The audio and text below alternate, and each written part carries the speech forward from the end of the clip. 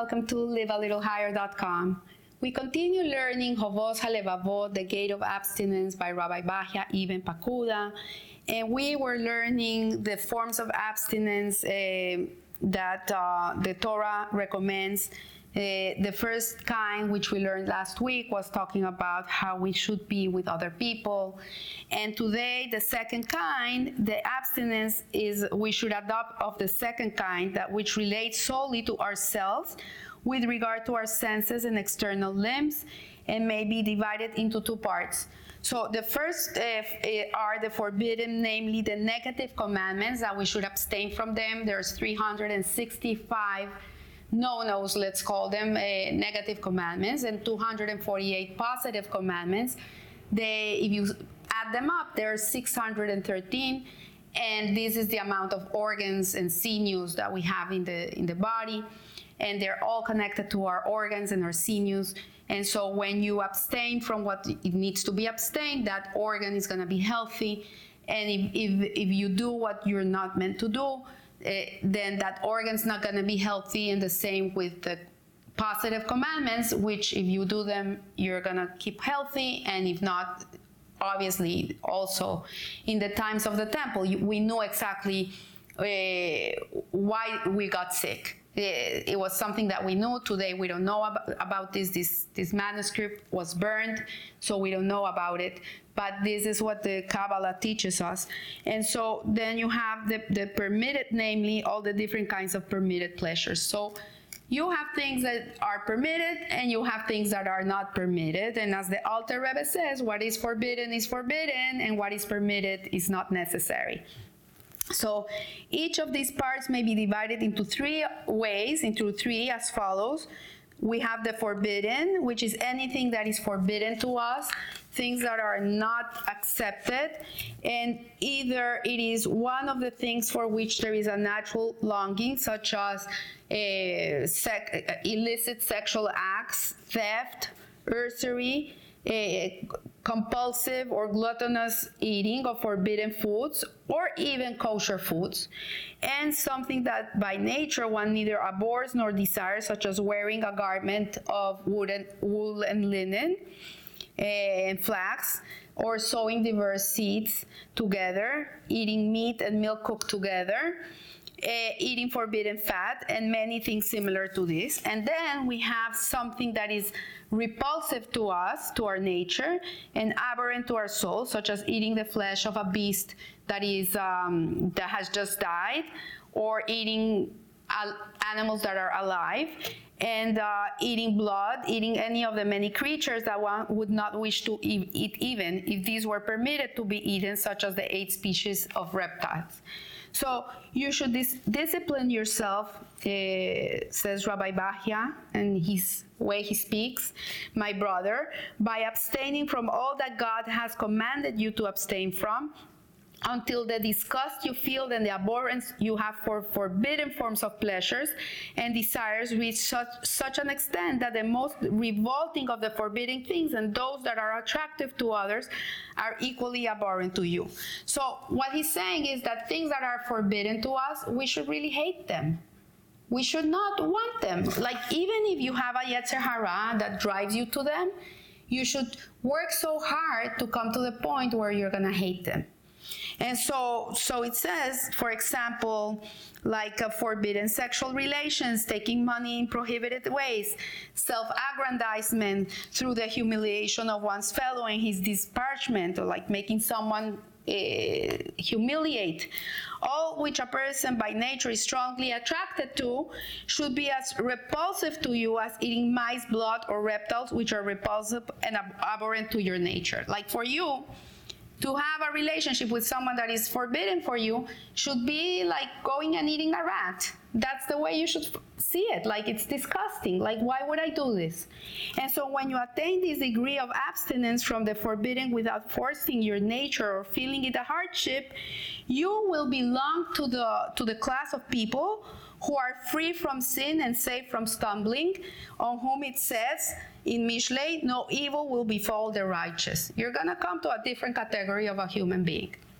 So then you have the permitted, you have things that are permitted to you, and there are also 3 ways of partaking of the permitted things left to our discretion. The first way is partaking only of food that is not consumed for pleasure, food without which one would not live or continue to exist. Like, yeah, you need to eat because you need energy. Obviously, we don't eat, we die. The moment a person stops eating, his neshama will just leave the body. So we need to eat. It's a necessity of the body. We need to keep ourselves alive. It's important. So the second is partaking of permitted food in a more liberal fashion, aiming for moderation in pleasure, without extravagance or profligacy, for example, by meeting basic needs with good bread and finely prepared dishes by drinking good wine in moderation. And so what he's saying, okay, this is the middle way. Like, Hashem is not asking you to not like what you eat, to just like not take pleasure from eating. He's not asking you this, but do it in moderation. Don't go excessive. And then the third way is a person that's overindulging in permitted pleasures purely for the sake of luxury. So for example, you should leave the most special food for Shabbos or for Yom Tov.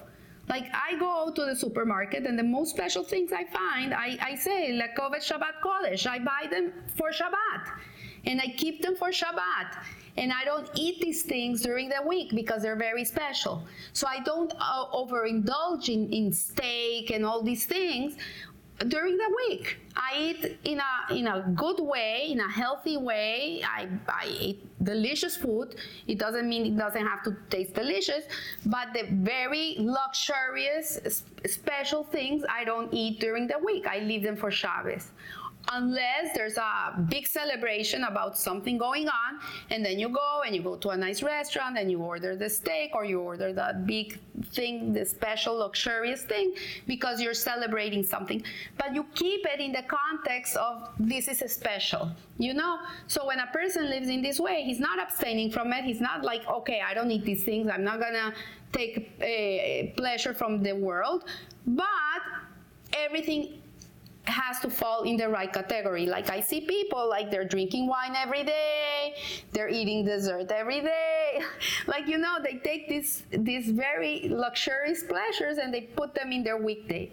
So that's what he's saying. He's like overindulging in permitted pleasures purely for the sake of luxury, and this will lead one to forbidden pleasures and keep him from performing the duties he owes God, as it says, lest he quaff and forget that which is decreed.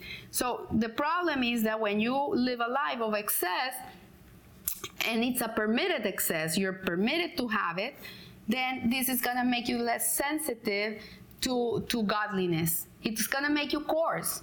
And so every day you're going to be more vain and more vain and more vain, less connected. This is what he's saying. Like, you have to you have to be careful with this. So you should practice abstinence from the permitted pleasures, my brother, to the best of your ability, so that you come to regard them as in the same class with the pleasures that are forbidden to you. Otherwise, you may forsake the Torah and neglect your duty. And you know what the Creator, may he be exalted, commanded the king when he said he should not have many wives. Like King Solomon, we know he was the wisest of men, and Hashem says a Jewish king cannot have many wives, he cannot have many horses, and we see that did not Shlomo, king of Israel, sin on account of these things. He ended up sinning, and he was so wise. Imagine, there was no one wiser than him. And because he had excess, he ended up sinning. So the foreign woman caused him to sin, and this despite his powerful intellect, vast knowledge, and great stature. Imagine a person that is in such a level fell to that degree because of the excess. Imagine us, simple human beings, that we're not so wise. How much more we have to take care of ourselves. So he talks about inner detachment, that we should understand, be careful, and guard our soul by abstaining in our heart and through from all that may keep us from the commandments of Hashem. And we should labor for the needs of this world while at the same time remain inwardly detached from them. So what he's saying is it's a paradox. Yeah, labor for the needs of this world, go work, get rich. It's not about not having, it's about having, but using it for the right reasons, using everything in the right moment. And so do not let your inner detachment prevent you from working at your trade, for in doing this work you are in compliance with God's service, as we have stated previously. When, however, you're able to lay aside worldly activity, give it up for the sake of the Creator's service. Like if you're not gonna work, if you have free time in your life, don't go and do Netflix. Don't go and watch a movie. Learn Torah. Sit down, learn Torah, do Tehillim, go and pray, go do a mitzvah, go help somebody else. Don't replace one luxury for another luxury. Like, go and give God some nahas. So it says, whoever fulfills the Torah in the midst of poverty will in the end fulfill it in the midst of riches. Whoever neglects the Torah because of his riches will at the end neglect it in the time of poverty. And so it says you should endeavor to restrain, and so it says this is Pirkei Avot. So this is what Rabbi Bahya is teaching us to us today, that we should be very careful. It's not about not enjoying the world. It's not about not having pleasure from the delicacies that Hashem gives us. It's about infusing godliness in them, using them with a higher self, using them to bring Hashem into the world, doing a bracha, celebrating a simha, use them in the right context. That's what Rabbi Bahya is saying. It's not like abstain from the world. It's not use the world, but you will use it in the right way, at the right time, in the right frame of mind, with the right intentions. And in that way, you will live a little higher. So I leave you here, and I'll see you next week. Thank you.